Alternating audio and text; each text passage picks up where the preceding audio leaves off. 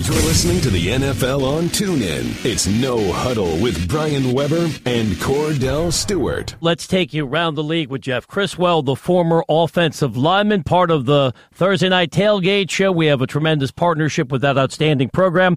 Check it out tonight, live 8 Eastern, blogtalkradio.com. We've got the podcast here on TuneIn.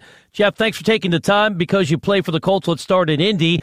How concerned should the team be that here we are in the middle of August, and Andrew Luck is still on the physically unable to perform list coming back from the shoulder injury? Well, obviously, anytime you have a quarterback, your starting quarterback, especially the caliber of Luck and how well he's done there, it's definitely concerning for the team.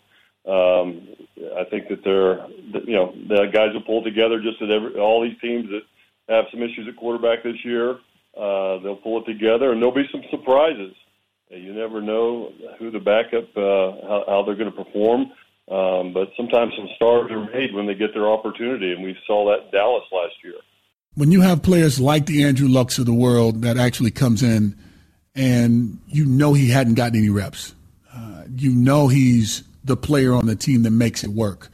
How do you get the other guys on the team to really come together and get it done? Because it's easier said than done when knowing that you truly depend on this guy to be the guy to help you get in and out of situations.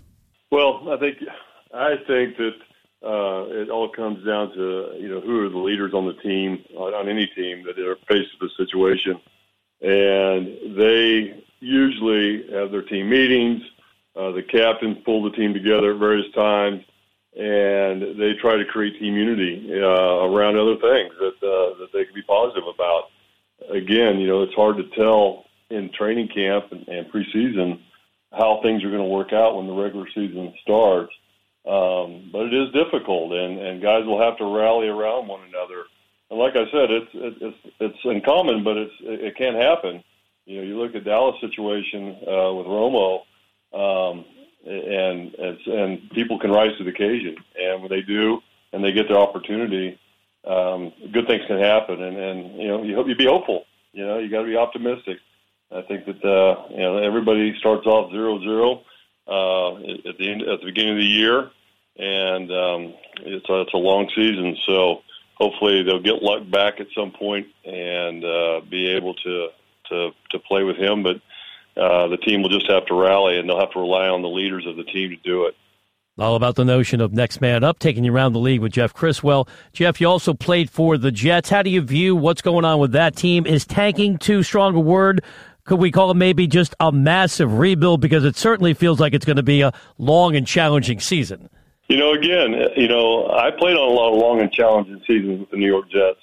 But ironically enough, we had our Legends weekend there a weekend ago, and we're able to go out and really watch the team practice and MetLife Stadium. And they have a very young team. There's no doubt about it. But I think they're solid in some of the core positions. I think their offensive line looks pretty good. Their defense is going to be good. They have a veteran quarterback, even though he's played a lot of years. But that could be to their benefit. And you never know. They start the year off with the Bills, and it'll be interesting to see how that unveils. I never write anybody out. I've seen it too many years in the National Football League. Teams that were not supposed to be, make it to the end and even have a playoff shot end up either being upsetters in the league and winning some games they weren't supposed to, and changing the tables for other teams that were supposed to, be the world beaters. So. There's some good things to look forward to. We'll see what happens as it unveils. I know their defense is looking to, for their rookie to step in and be a playmaker for them right away. But they do have a young team, and sometimes that brings some excitement. We'll see who the leaders pan out to be, and it's not all doom and despair. I really think that they in that division that they can win a couple games and start to build their team. Yeah, you talk about them winning a couple games in that division. There may be a few teams that's fighting for that second spot to win a couple games and maybe be the next team up to maybe be the wild card behind New England. I mean, let's just call it what it is. They're the cream of the crop when it comes down to that division. Miami's playing really good. The Jets, they're kind of in a tweener situation. You mentioned a few players on the defensive side like Jamal Adams, who's going to be a big playmaker, and I think bring the physicality to the table to help this team's identity, especially on the defensive side of football. And you have Buffalo that they just try to find their way as many times as they can. As many times as they can. But when you look at the Jets, do you think they have a chance to maybe shock more people than most may think, because they do have some pieces on that roster that can be pretty good?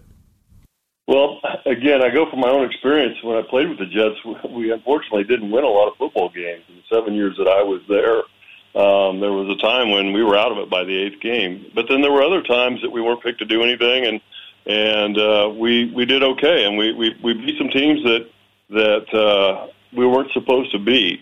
And that changes, like you said, the natural thought is that New England's going to win that division, and then there's going to be a fight and a race for who might get a wild card and from that division. And I'm not going to say it's the Jets, but I think that they're as solid as anybody else in there. I mean, you mentioned the Dolphins.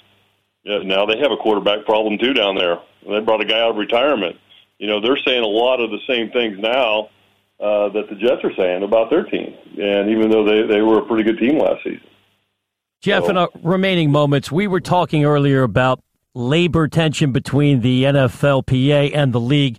You came into the league in 1987, and obviously that was a league renowned for the work stoppage the year when we had that strike. Do you think modern players would be willing to miss game checks and actually have a sacrifice for the betterment of future players, or has big money in this era changed everything?